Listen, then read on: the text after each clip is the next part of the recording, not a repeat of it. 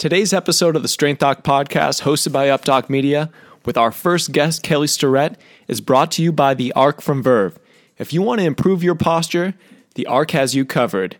Developed by a physical therapist, designed by an engineer, made in the USA, the Arc is going to improve your posture and relieve that neck and back pain once and for all. What is up, guys? Welcome to the brand new Strength Doc Podcast, hosted by UpDoc Media, with me, Dr. John Russin. I want to get one thing clear. This is not going to be your average fitness podcast, and I'm sure as hell not your run-of-the-mill strength coach.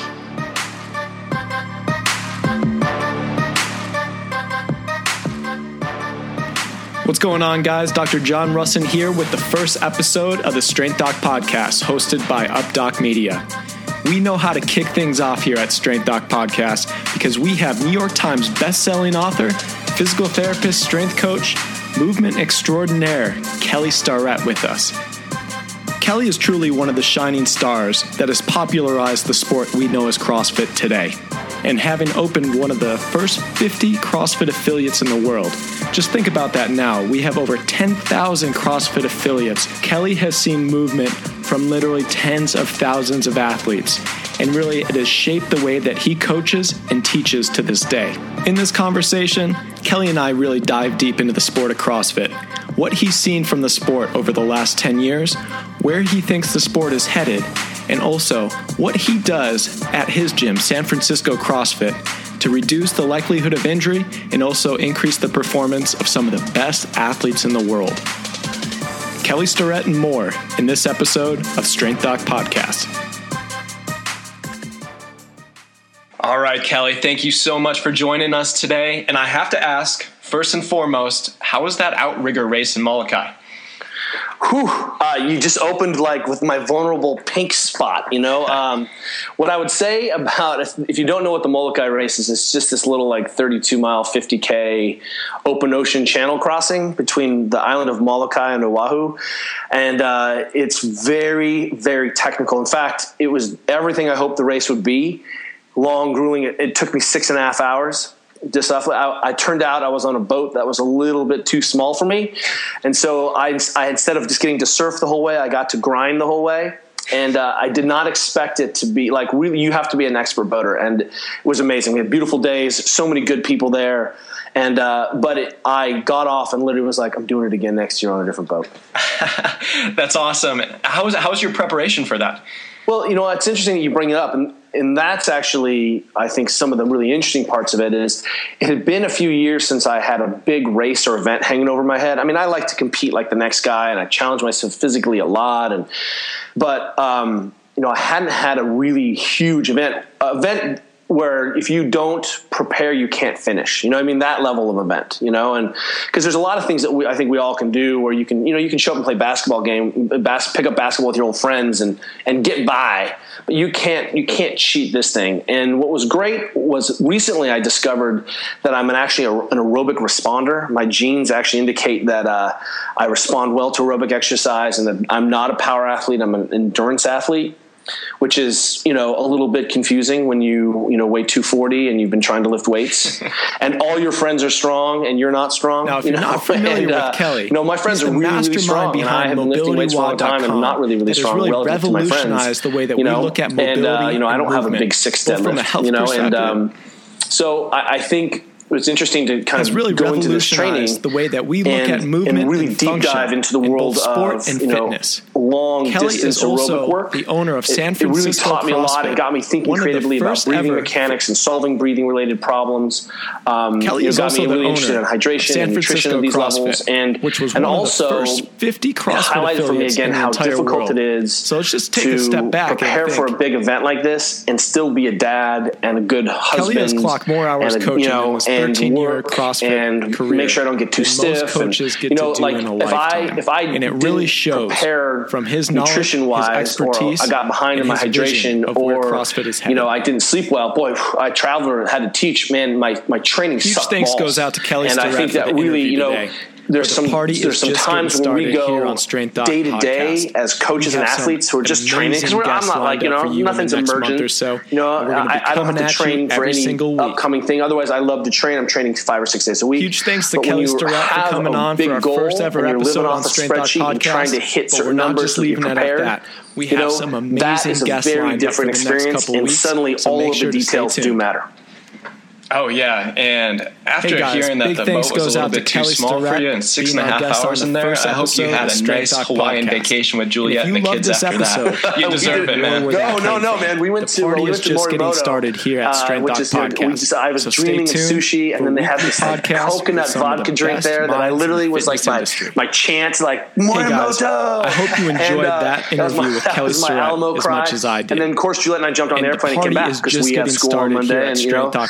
I think some amazing guests as an allegory, the idea is, so be sure to what does it look like to be on iTunes, not a single monk, living in a monk-like condition, but how do you go have next time, guys, a really rich physical life, Dr. John and still balance it with being a working human? Like I've missed my boat. I had a chance as a much younger man to paddle professionally. It was great, but now, it's much more interesting to balance these things out.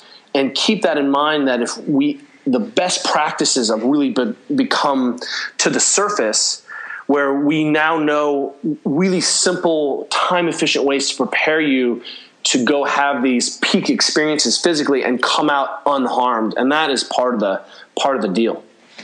Oh, yeah. The family life, your social life, everything coming together as one and synergizing.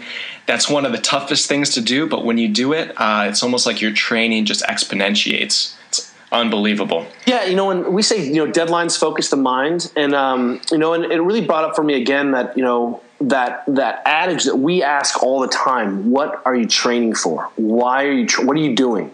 Because you can definitely go to the gym and occupy yourself, and and do some 5x5s, or work on your kettlebell snatch test. But you really should set some physical goals for yourself.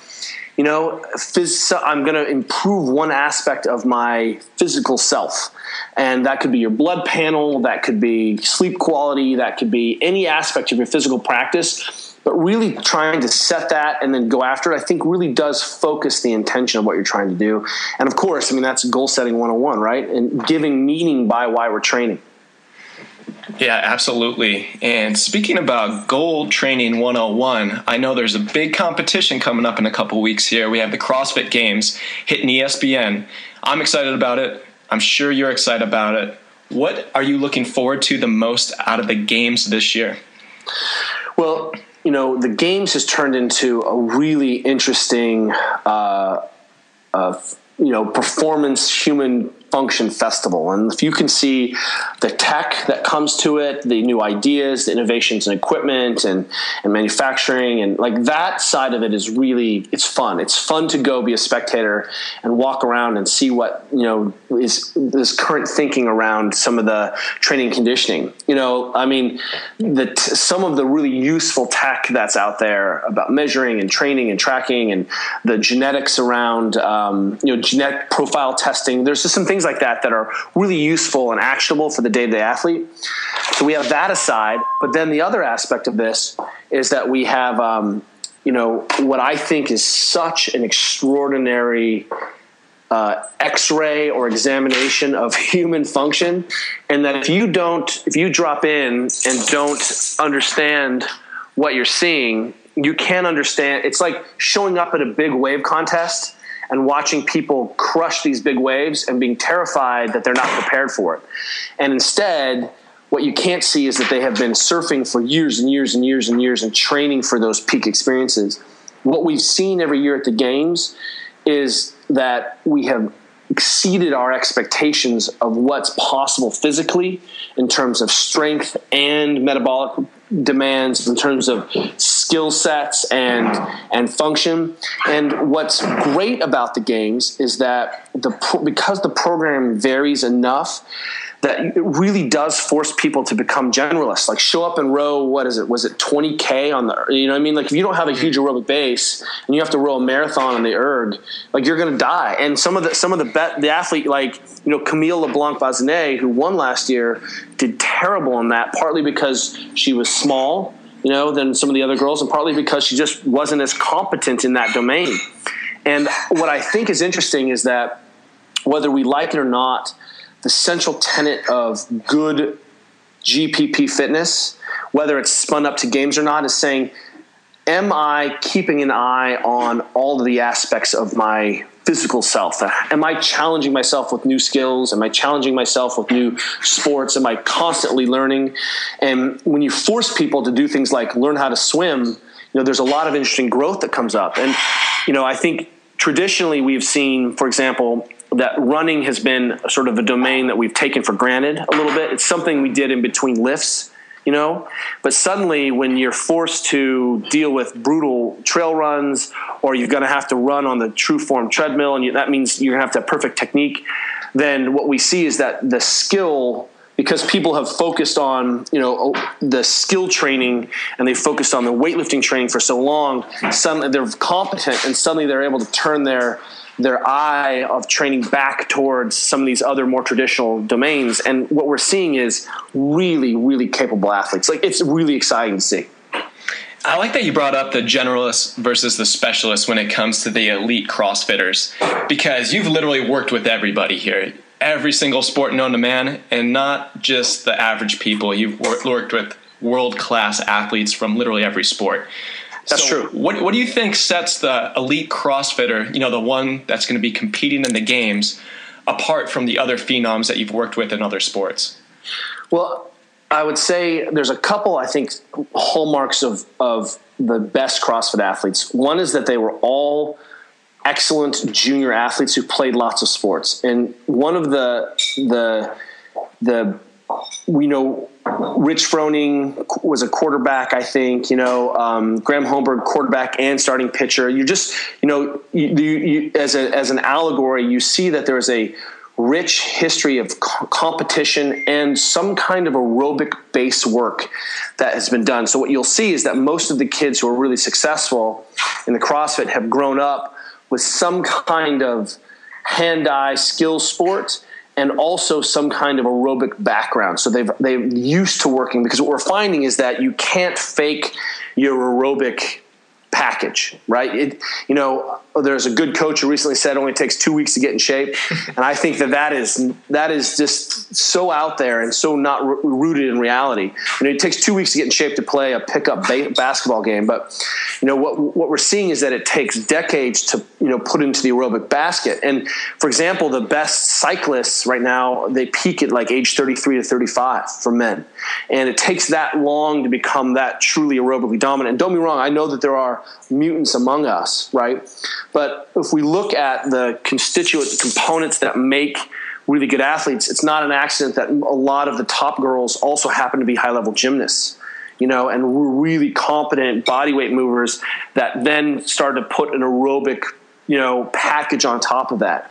And so, you know, what we're seeing around the generalists is, one is that these athletes tend to be very, very durable, because, you know, there are some speed wobbles that happen on the way to mastery, and these athletes are able to survive that. And one of the things that I think is really important to witness, and it's hard to see it unless you're up close and can witness the transformation, but is that the refinement of skill and technique. And when I say technique, what I'm saying is specifically good biomechanics expressed in any platform. You know, that's what really good technique is. You know, it's not an issue of, well, are you swinging the barbell off your hips? Or, you know, it's like, are your shoulders in a stable position, yes or no? You know, the rest of it is style. And what we've seen is that the best athletes have refined and are becoming more and more competent movers, and there's less silliness in their spine. And why is that? Because they found out that you know, breaking in the trunk was the fastest way to dump force and fatigue and not be able to compete again. And so what happens with the sport of CrossFit is that it ultimately forces the virtuosity that we have to see and hopefully have to take back to our beginners. This is our baseline, not only because we think it's the safest, the best way to move, but it turns out that that's the best way to win at the highest level because it's the most mechanically efficient. Absolutely. And going back to what you said about the development of these top-end CrossFit athletes, they were playing multiple sports as children, probably through high school as well. That kind of goes against our American model of early specialty. Ooh. But I know a lot of research is coming out now and saying gold medal Olympians, professional athletes, these are all a majority of people that played multiple sports up until they were age 14 or so, and even into high school until age 17 when they specialized into the one. Is that something that you think for youth development, people watching the games thinking that possibly this may be their sport, the sport of fitness? Is that something that they would want to do? Well, what's interesting is that, when we talk about, traditional training, usually what we're talking about is a sport and the high repetition of the single sport. What's good about a balanced strength conditioning model, right? That's very thorough. And I'll be clear. I'm saying that all of the best practices are really starting to look similar. There, do we squat 2 times a week or 3 times a week? That's the variability, right? Do we use dumbbells overhead or barbell? But otherwise, people are best practices of the best and most elite programs. Arsenal, is a team, a club that I get to work with and know those guys, and they front squat. These are soccer players front squatting. And so it's. What we're seeing is that a lot of the best practices come around. What's good about CrossFit as a base practice, as a physical practice, is that it really doesn't leave many metabolic holes, like none, and it doesn't leave a lot of skill holes in there. But I would let so I think it's really sustainable. Like I've been CrossFitting now for like 13 years, right? 14 almost. And, I still am discovering aspects of my fitness and physical self, things that, like Ido Portal has been railing against forever, like strict, handstand, press to handstand. Well, if we go back into the original construct of CrossFit as general physical preparedness so you could do other sports, sometimes what happens in CrossFit is people get so excited about fitness as a sport that they stop playing other sports and they stop using the fitness. And I think my only critique is that people have forgotten that part of the original tenet of CrossFit was to be constantly exposing yourself to new sports. In fact, it says that in Fitness in 100 Words or Less. Constantly learn new skills in sports. And what I think happens initially is that there's a massive learning curve when you come into a formalized strength conditioning system that's asking you to learn pistols and the tenets of gymnastics, Olympic lifting, and powerlifting, and aerobic competency. I mean, there's just, most of us are not prepared like that when we come into a system unless we were, high-level Olympic lifters or throwers, or gymnasts. And what I can say is, that we become very enamored of that. And certainly while you're a busy person, that alone can sustain you, but you've got to get back out and apply your fitness and figure out where it goes, which means sign up for 5K, sign up for a half marathon, go jump and do an open ocean swim. I mean, one of my friends is a guy named Bill Owens. He happens to be one of the executive producers of 60 Minutes, right? 60 Minute Sports. That guy just jumped in and swam a 1 mile open ocean race, in New York. And my point is that is exactly what we need to be doing more. Jump into a weightlifting meet, jump into a powerlifting meet, go learn a new sport, join a soccer team.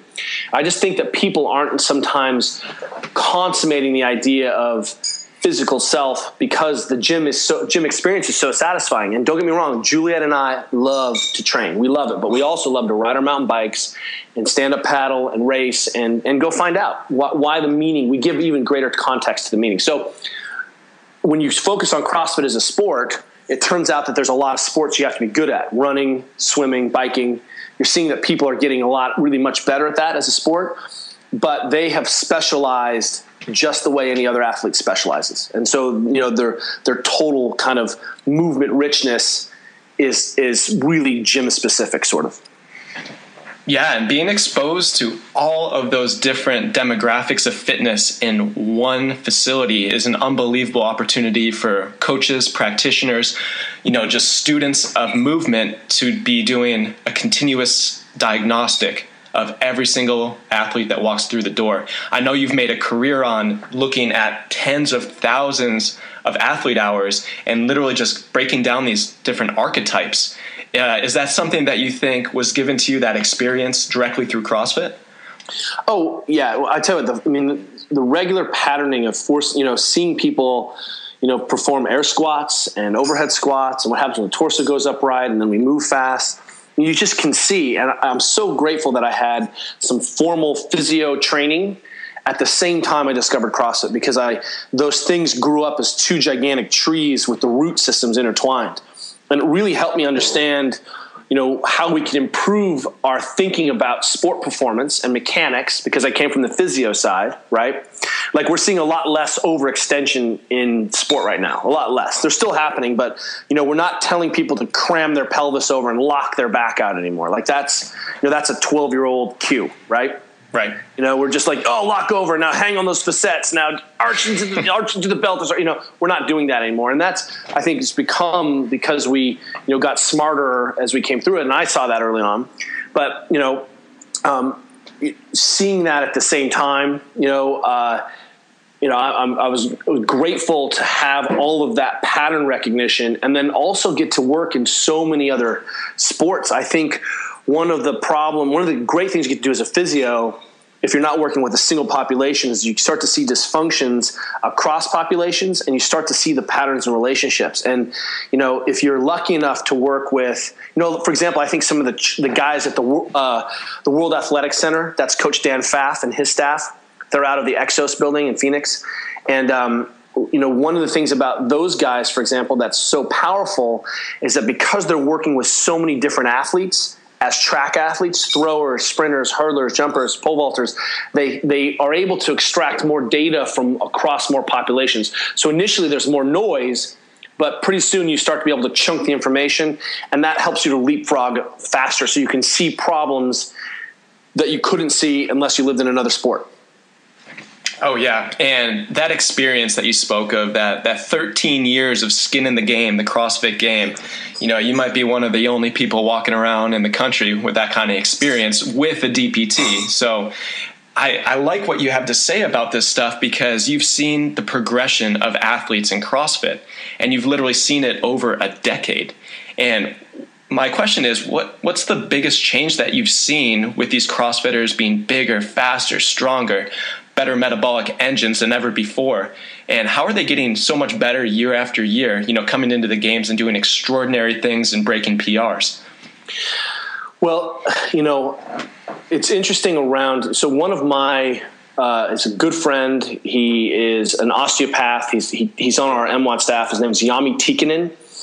And he has been training Annie Torsdottir, programming for her, and also programs for a lot of elite CrossFitters. So I would say that Annie is the most successful woman in CrossFit history in terms of her podiums at the regionals and games. And so if we just take, her coach, I can say he's the most successful CrossFit coach there is, right? In terms of consistently putting people into the top. And what I can tell you is that, you cannot willy-nilly your way up into the games, and definitely on the podium. There used to be a time where you could just outwork everyone, and you could leverage your mutant self to do that. But that ship has sailed, and what you're seeing is real refinement in programming, real refinement in adaptation to programming. The people are very sophisticated using Omega Wave and tracking heart rate variability and a lot of other blood testing. And like, there's a lot of things going on behind the scenes now at the highest level that I think would shock the person from the outside about how sophisticated everyone is, and also the workloads. I don't think you can appreciate there used to be a time where you could train once a day and maybe go to the games, and then it got to be where you trained twice a day and went to the games. And now we're seeing that the top athletes, it is a full-time job, and they are very sophisticated and working in so many different domains that if they didn't have years of training, no one can skip ahead to being able to have the indigenous capacities to win without having a history of being able to work hard. And so what you're seeing is the consummation of literally 5 years, 6 years, 7 years of really, really high-end training. And I think that's one of the common denominators, that it's pretty amazing, the discipline around nutrition, around the sophistication, around compression and adaptation and recovery, that because you can't Olympic lift and, row and do gymnastics all in the same day and not really make sure that those things are dialed. So out of CrossFit, at this elite level, we've really seen our application of best principles on athletes where no one is working harder than these athletes. Maybe people are working as hard in a single domain. Like, it's very hard to be a Tour de France cyclist, but no one is working harder than the top CrossFitters. No one. And definitely any progression in any sport, it's multifactorial. Just like you said, there's a lot of different factors that are going to go into setting PRs, doing extraordinary things. But what about the preparation that these high-end CrossFitters, say, going into the games in a couple weeks? Has their model of training changed from, the old school WOD model that maybe people were using 10 years ago into a more advanced training methodology that may be away from the traditional CrossFit model? Well, I think what you need to say is that what is the traditional CrossFit model? And for me, the model has, and I'm not trying to be overly political here, but the model has always been extremely flexible. And that, for an average person rolling into the gym, working on a skill or a strength, some mechanics, touching some aerobic conditioning, some anaerobic conditioning, right, with a couplet or triplet, is literally the original impetus and model for sustained GPP development over time, with the idea that you can also go have a physical life outside of the gym, right?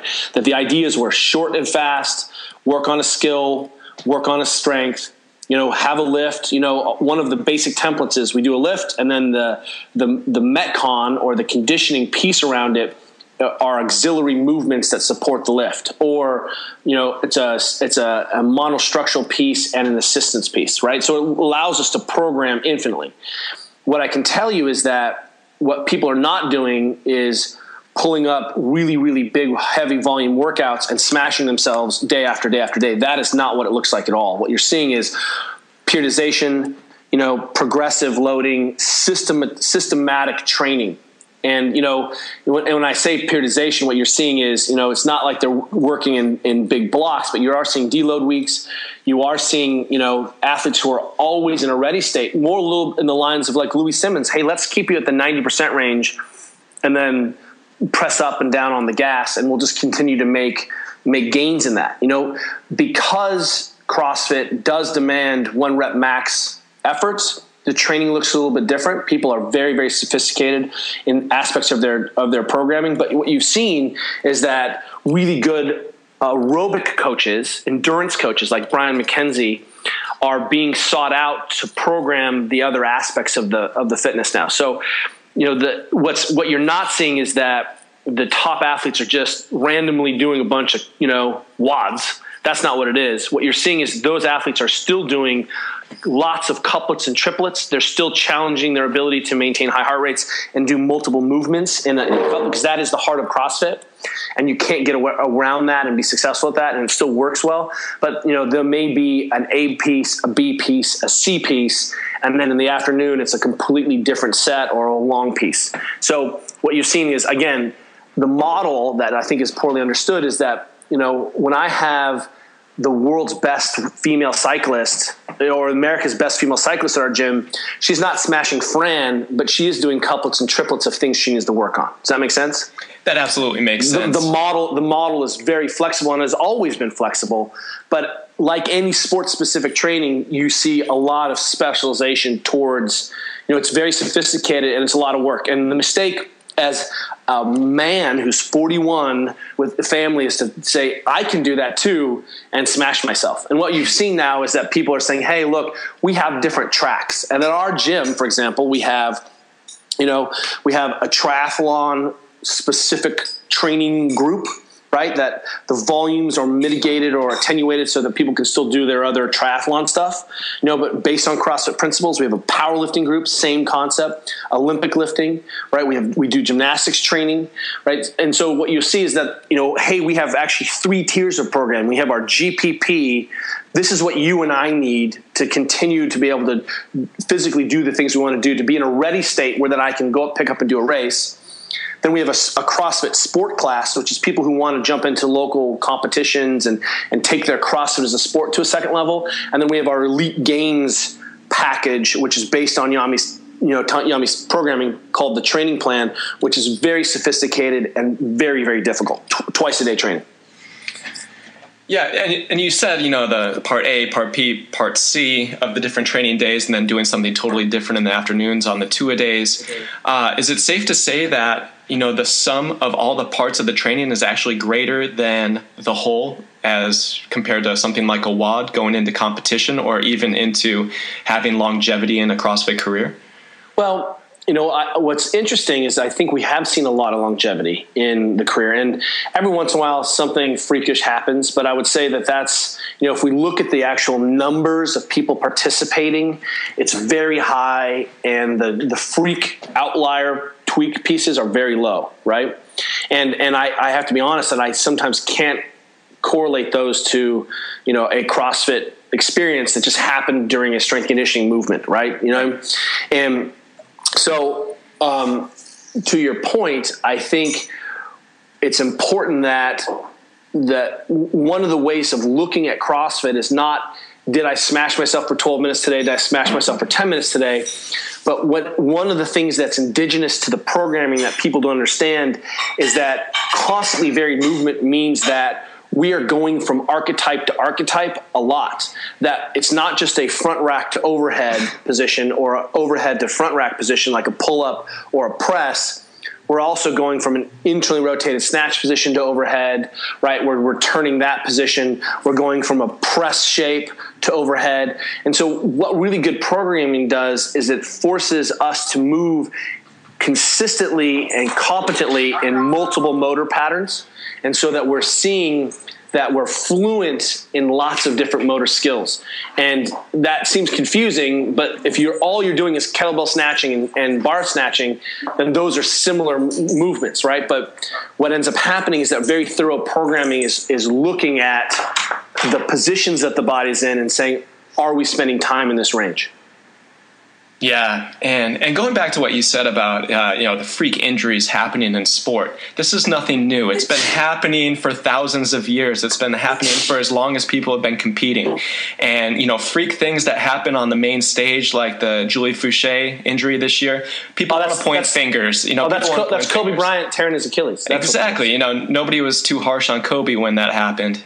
It was just part of the NBA game.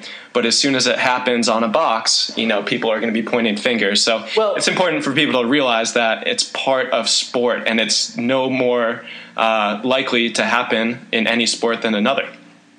Well, that's right. In fact, the research has shown that, CrossFitting is as safe as any other sport and much safer than, sports like running. I have to be totally honest. I mean, the key here is a fundamental conversation about, looking back and saying, what are the things that we could control?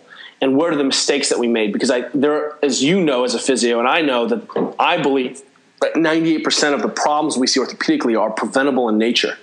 That we just, you can't be stiff and have inflamed tissue and not have full range of motion and be sleep deprived and then expect your tissues to hold together. Like, that just doesn't work. You can't have a collapsed foot when you jump up and down off something every single time and have that Achilles pull obliquely off axis if you don't have full dorsiflexion and your naviculars drop. Like, I guarantee you over time that's going to cause an Achilles problem, right? And what I think sometimes people miss is that real sport is a chance to test our abilities from our training and our skills, right? That's what sport is. And we redline there, and we should be able to then go back and figure out where the holes and deficiencies were, right? But training is a chance to to run the diagnostics all the way down. And what we've moved beyond is, are we just getting stronger? Are we just getting faster? That is not what modern training is looking at anymore. Really good training is also saying, when you fatigue, this is your default, we fix it. When, it's a moving target, your mechanics. All you have to do is be around some NFLers in like the 15th week, and I guarantee you they look very different than they did at camp, And why? Because I know that to be true. And that means that the training is also, yes, we get stronger. Also, yes, we get more powerful. But what we're also seeing is that that's the place to winnow down the problems. That's the place where we scrimmage and drill and scrimmage and drill and scrimmage and drill, so that when we test it, like I work with some high-level rugby teams, like really good rugby teams. And in the scrum, I see guys rounding their backs and slamming into other dudes. And I'm like, well, that's not the place to address that. That is a skill that's got to be taught somewhere else. But I can see that, and I'm probably going to see similar rounding on deadlifting and pulling, right? And I also think, hey, that guy's missing some hip range of motion. So I should be able to see everything in the gym that gets expressed out there. There shouldn't be any surprises, if that's what I'm saying. Okay. The most intriguing thing for the CrossFit model, or lack of model, like you say, for me as a physical therapist, is the ability to perform under heavy fatigue. So, PT School 101, we're going to do a 1 rep. We're going to see how they move, biomechanics. We're going to try to break down every joint. But in all actuality, people need to be performing under fatigue, in sport, in daily lives. And that's been a really cool challenge for me as a practitioner, as I know that you've done, is seeing people, testing people, what their mechanism is when they default a movement pattern. Well, that's right. What I can say is, if we keep us in the vein of the CrossFit, let's use Rich Froning, who is going team this year, which is very exciting. But when Rich gets tired, his mechanics become better. He stops muscling it. He trusts his mechanics. And at the course of 4 or 5 days, one of the reasons, everyone is really good in the first couple days and the first couple workouts because everyone is very fit. And the differences metabolically between these guys and girls it's pinche. But one of the reasons that the games is so long is that it rewards efficiency and mechanical competency. And what you'll see is that the athletes who are really efficient have more energy on the last day, have more energy in the last training sessions or the last workouts. That's no different than my soldiers carrying a heavy, heavy pack 20 miles and then being expected to operate after carrying a pack 20 miles, or playing in a ultimate Frisbee tournament and playing 4 games in 2 days, right? Like, that's the thing. I worked in a very fancy sports orthopedic clinic where one of the things we specialized in was skiing injuries. And I can't tell you how many people came in who got injured when they were a little bit tired at the end of the day. Oh yeah, the light was flat. I was like, the light wasn't flat. You were weak and out of shape. That's what happened. And I think it's crucial to understand that we can always continue to push as hard as we want to push, because we're human beings and we can get a task done. Like, no matter what, I was going to finish that race. Even if my back was rounding, even if my shoulders were hurting, I'm finishing the race that I set up. I'm a big boy. I'm doing it, right? That was my commitment. But we have to take the ego out of that when we train. And that doesn't mean we're not going to see movement variability, right? When I see you, at the edge of your technique, or your technique starts to falter, we're either done, or we rest, or we adjust the load, but we get out of the mindset that we'll just do more work because that's what I'm supposed to do. So one of the things that one of my friends says, Brian McKenzie of CrossFit Endurance and Athlete Cell, is that he programs pieces for me. For example, he did all my programming for this race. And a lot of it was based on how much volume I could take. And when my wattage started to drop and my performance started to flag, I was done. And so what ends up happening is that there is some sliding variability, but that idea of we work until we lose quality, that's the key concept. There are definitely times where we put up something that is a gut check, because that is the equivalent of a sport experience for someone training at our gym who's not engaged in sport, right? Like on Memorial Day, we always do Murph. which starts with a mile run, and then you get 100 pull-ups, 100 push-ups. You know what I mean? There's a whole lot of work in there, and that's literally about grinding. But it's also not about grinding in a bad position or hurting yourself. But it's a chance to, they're really simple bodyweight movements. We're going to just, this is a courageous gut check. This is working at the limits. But what's happened is now the ship has sailed, and we are seeing people now much smarter, realizing that everyone can work hard. In fact, I think that, the average sort of conditioning state of the athletic world is much higher now than it was 10 years ago. I think people are much fitter. Their skills, they can swing a kettlebell, they can run. I mean, we're just seeing that. I think general competency is much higher in athletes. But we're also now starting to see where people are saying, hey, we're going to use intensity to test the robustness of your position. And that has been a misconcept because why? We all have egos, and we like to lift heavy weights, and we like to win. Right. It's almost like the runner's mindset. The goal is to finish, not the goal is to have quality reps on every single gait cycle. The same thing can be said in fitness. Well, you just nailed it. And I would say that the runners are probably the epitome of this old school notion that you run till you break, and you back off and you run till you break. And, what's interesting, if you talk to the best runners, they only talk about refining their technique so that they look at the end of the race like they did at the beginning of the race. Yeah, and going back to the CrossFit Games, I think it's a misconception that the layperson who is not familiar with CrossFit, they turn on ESPN, every Tuesday night or whatever it is for a couple weeks straight, and they don't realize this stuff happens on a 3-day period. All of these events are happening over a weekend. And you have to own your positions. You have to own your endurance. And you really have to battle that fatigue to maintain your position. And that's really something that I think is lost to the general public when they air on ESPN. Well, it's like the Women's World Cup was on and in soccer, go USA. And it's difficult to understand unless you play the sport. I appreciate the sport, but there is so much skill and strategy that I am unaware of because I do not play elite level national soccer. Does that make sense?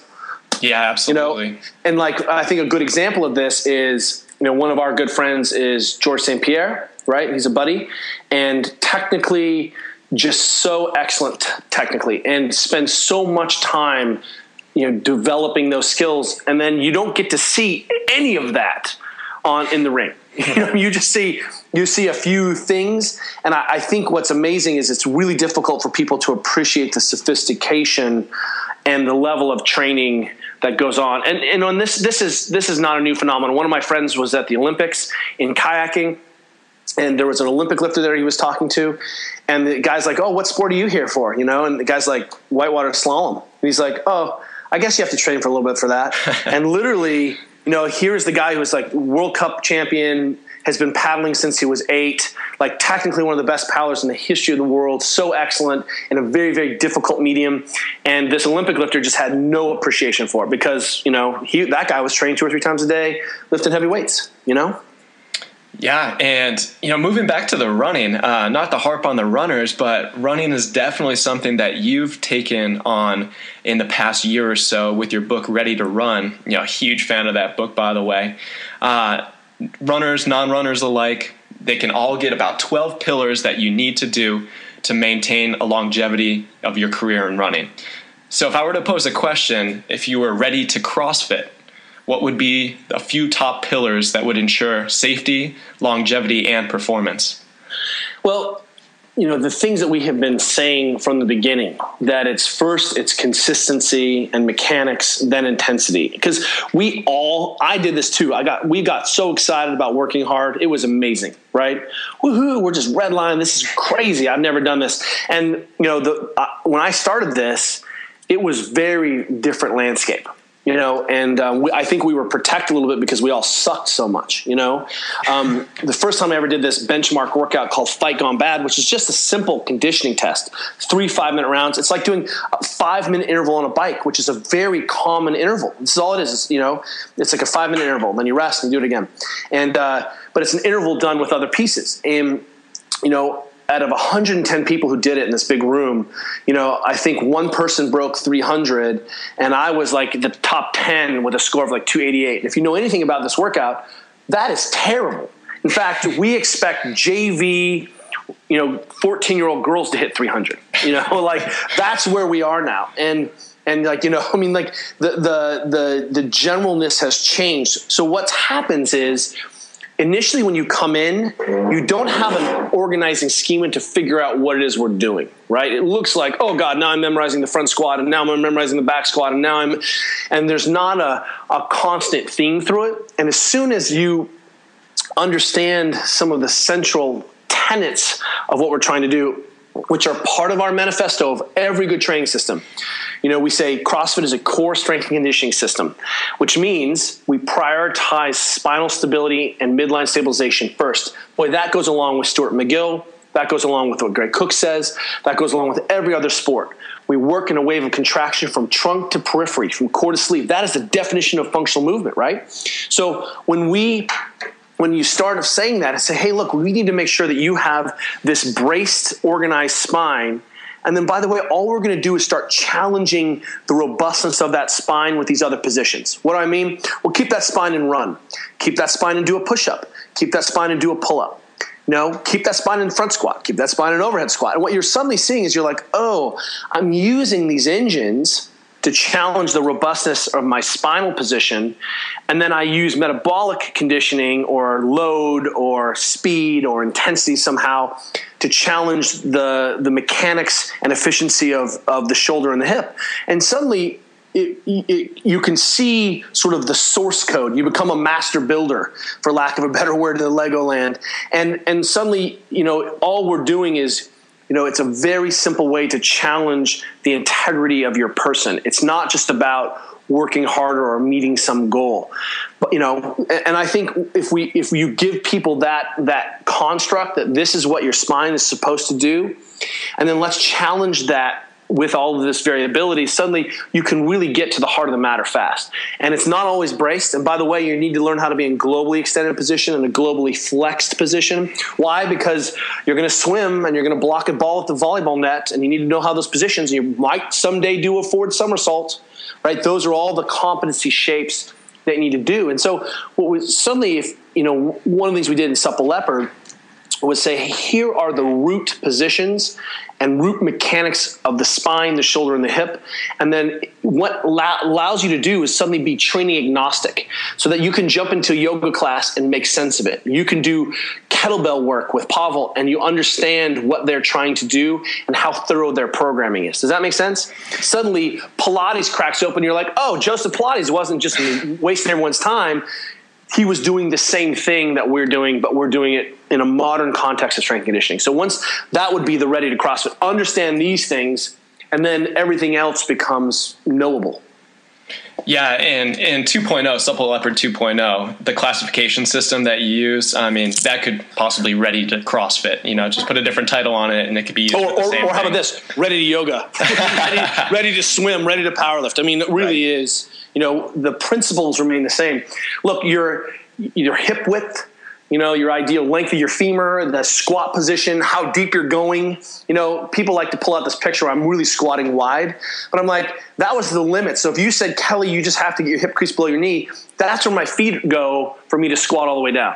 Just hip crease below the knee, right? If I have to go all the way down, I bring my stance in. If I'm doing a pistol, it looks very different, but the principles remain the same. And once people understand the principles, suddenly also that they can connect the dots between why we're doing certain positions. Why do I have my rower's bench press? Right? It's a pulling sport. It's not a pushing sport. It's not to balance out the overdeveloped back muscles.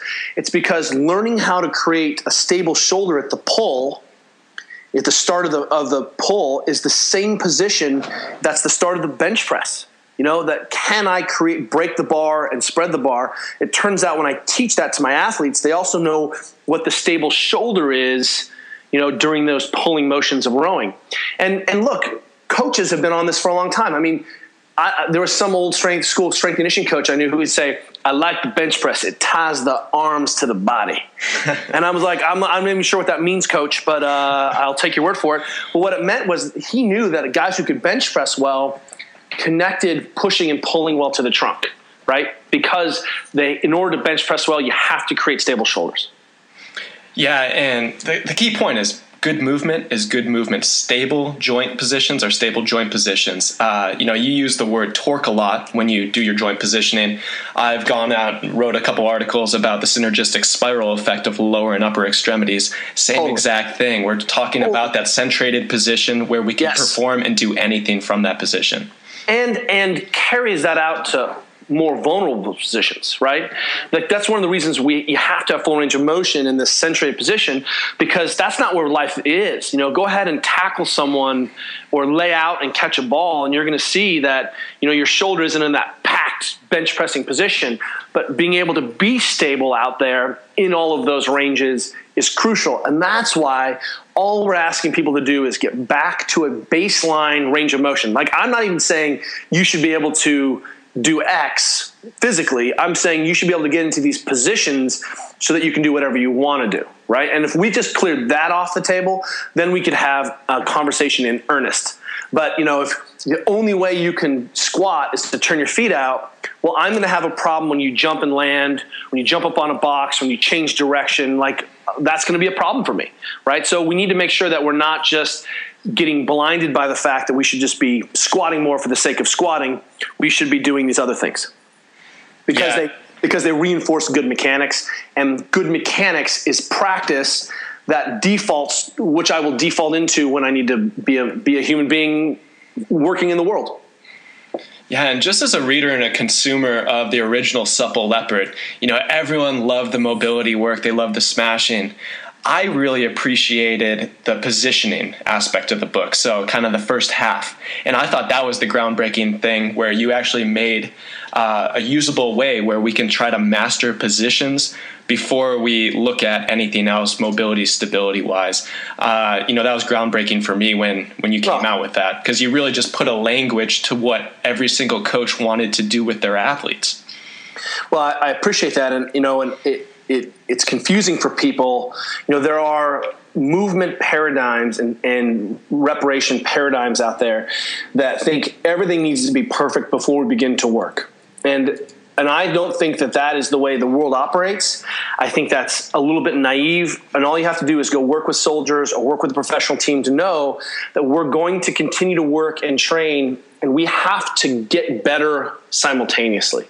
So what that means is, not everyone squats hip crease below the knee to start. Not everyone has their feet very, very straight when they start.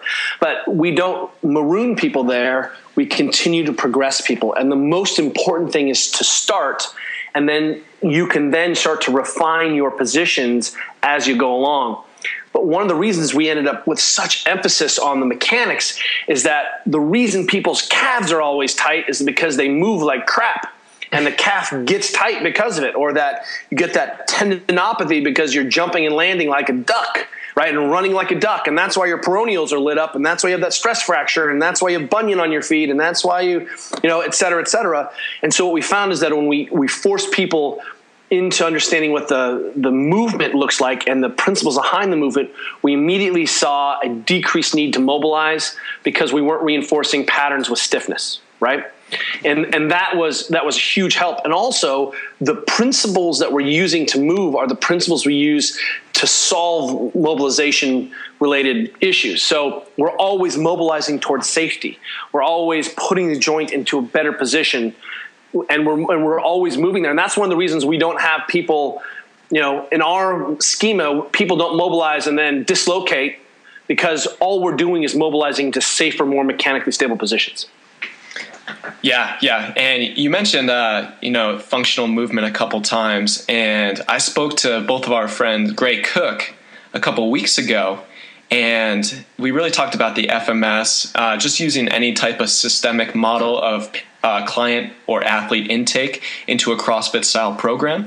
I'm curious, what does the intake look like at San Francisco CrossFit for a person that comes in first time, lay person wanting to become an athlete and more so a CrossFitter? Well, we hand them a bar and we make them snatch. No, that's not. What we do is, we start with our central tenet of the spine, this is your basic spine mechanic, right? Can you achieve that straight up and down standing? Because that's going to be the start position for our deadlift. And then we teach our squat or our starting or press. And then we tend to teach all our category 1 movements that have a strong start position and a stable bottom position. And then we remove the speed. So it looks like air squat, front squat, overhead squat, right? All I did was change the torso uprightness, but all we're saying to people is, hey, look, we can be into a very stable position and we can squat down or move into another stable position, deadlift, push up, strict pull up.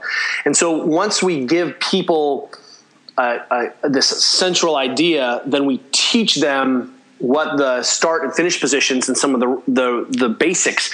And that's 3 hours of working with a coach in a one-on-one situation before you can come in, or it's 6 hours of working in a small group before you're able to come in. And then once you come in, it's still a process, and sometimes people feel like, they're like, hey, I don't feel like, I had to go so light today to get a good workout. I'm like, let me introduce you to the erg. Let me introduce you to the spin bike, just say 5 minutes for me afterwards and let me know if you still don't feel like you got a good workout. So the issue is, for us, we haven't used correlates or we haven't used devices and tools to measure what we're doing. We get started with the basics. So for example, we teach our basic squat, and the programming for our beginners in our intro is very simple, right? Okay, you've got a squat. Now hold this medicine ball at your chest. Good. Elbows in. Does what? That's a front rack position, right? That's like me carrying a kettlebell, elbows in, head is in neutral, squat down. People got that. I'm like, great. Now just throw this ball at the target and catch it again, and let me see what happens. And all of a sudden, people get struck with the ugly squat stick in the air, right? Feet turn out, knees in, round back, and I'm like, okay, all we did there was challenge that position with a little speed, and what happened? And suddenly people were like, oh, I get it. And so what we do is, again, we start with really basic shapes and positions. We remove the speed, and then we start with that conversation there. And that's our place where we start to be able to layer in problems. And so our athletes start to develop a sense for things they can and cannot do. The number of people who can come in and get into the bottom position of a pistol is very low. And so a lot of our beginning training is showing people how to scale. Here's how we pull a band on so we can do strict pull-ups with the band. Here's how we scale a bottom position of a pistol, right? You don't have the range of motion, so every time you deadlift, we're going to use some of these platforms or plates, or we're going to bring you up off the ground. And people suddenly start to develop a language of working strength and conditioning that then we continue to refine as they stay with us for years. That makes a lot of sense, because as soon as you get people moving, you get them moving under load, you increase the speed of the movement, you see a lot that's going to be diagnostically friendly for the coach and for the practitioner. Man, it's everything. You can see everything instantaneously. So say one of your clients comes in first time, they make it through your initial, one-on-ones, semi-privates, whatnot, and they have some glaring issues, some glaring dysfunctions. You're known as the pioneer of mainstream fitness self-sufficiency. So how do you program in the tools that you talk about in your books and in your practice in mobilitywod.com into their programming while they're in the facility with you? Well, this ends up, the problem is that people don't come in with one restriction, they come in with 10. Right, and their tissues are poorly prepared for this. Their quads are stiff. Their ankles don't work. They can't spread the hips in the bottom position of the deadlift. They don't know how to create stability off of the hamstring. They don't know how to do any of that. And so what we do is we focus on the mechanics du jour. What are we doing today? We're going to refine that mechanics. So if you come into our class, oftentimes we'll drop in a few mobilizations before we begin. Why? Because we know that our athletes can't even put their arms over their head. If we're going overhead today, right, we need to make sure that we've optimized their available ranges. But also, afterwards, we teach some of the tenets of mobilizing. We have a recovery class. We do teach soft tissue work. We do this. And it's part of our culture of the gym of saying training is not limited to just strength and conditioning. Training is also about being able to do these things. This is also of what it means to eat right, to sleep.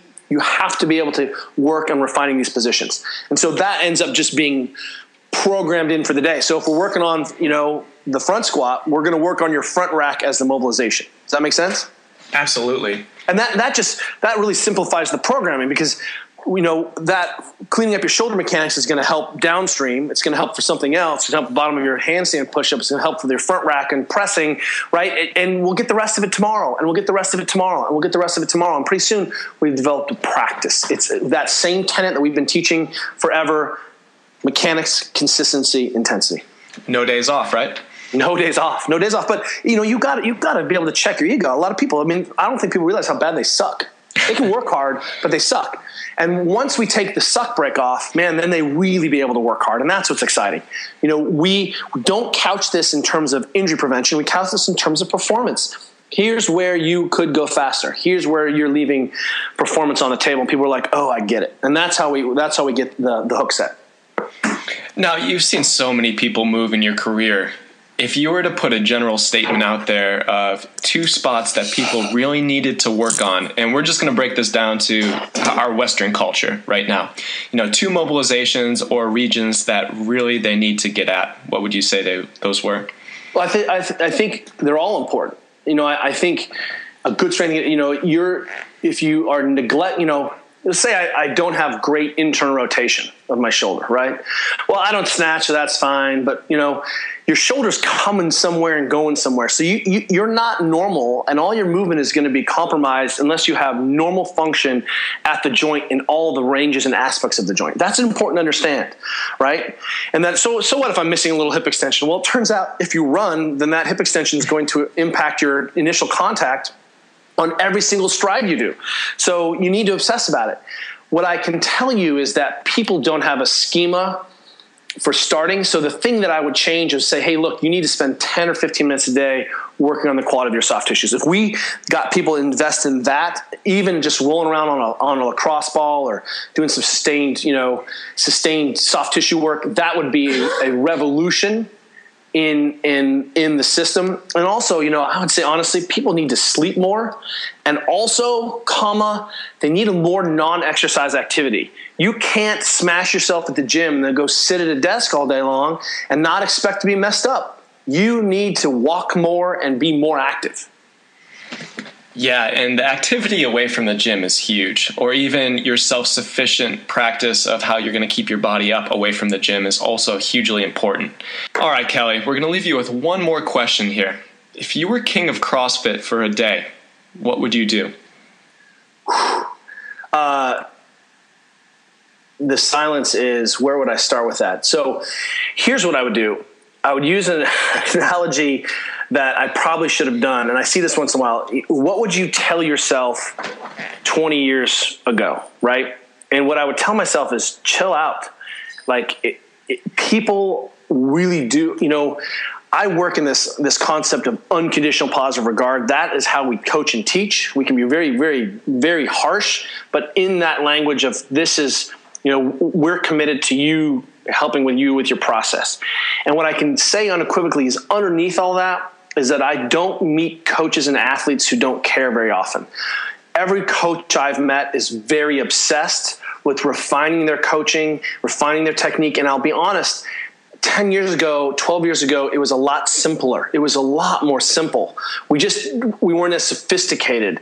And now as a young coach coming in, there's no substitution for lots and lots and lots of repetition actually coaching. But I would say just be patient. There was a lot of, guns pointed at CrossFit early on, but, it's because it was developing. And of course, any system as it matures, refines, and all you have to do is watch the refinement of the athletes and the coaching and the technique and the nutrition. And, my king of CrossFit would be to go write a letter and to say, be patient with the process. The process works all the time. You just have to let it work. And that's a big takeaway is the process, trust in the process, and really put your time in and getting experience with it, whether you're an athlete, coach, practitioner, whoever. All right, Kelly, where can listeners find more out about you and your practice?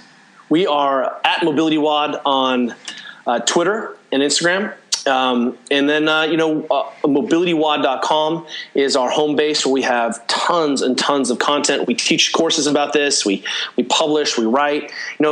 Our idea is we think that the modern coach-athlete dyad is one of the most important aspects of human self-actualization and function and health going on today. And this is where we're seeing some of the best thinking and best practices pop up around the planet. It's in the coach. It's amazing. That's great, Kelly. I really appreciate you coming on. I'm sure the listeners highly appreciate everything you had to say, really dropping knowledge bombs on everybody. Thank you so much, and we'll talk to you soon. Thanks, man. I hope you enjoyed that interview with Kelly Starrett as much as I did. And the party is just getting started here at Strength Doc Podcast. We have some amazing guests lined up for the next couple weeks, so be sure to stay tuned to us on iTunes every single week. Until next time, guys, I'm your host, Dr. John Russin.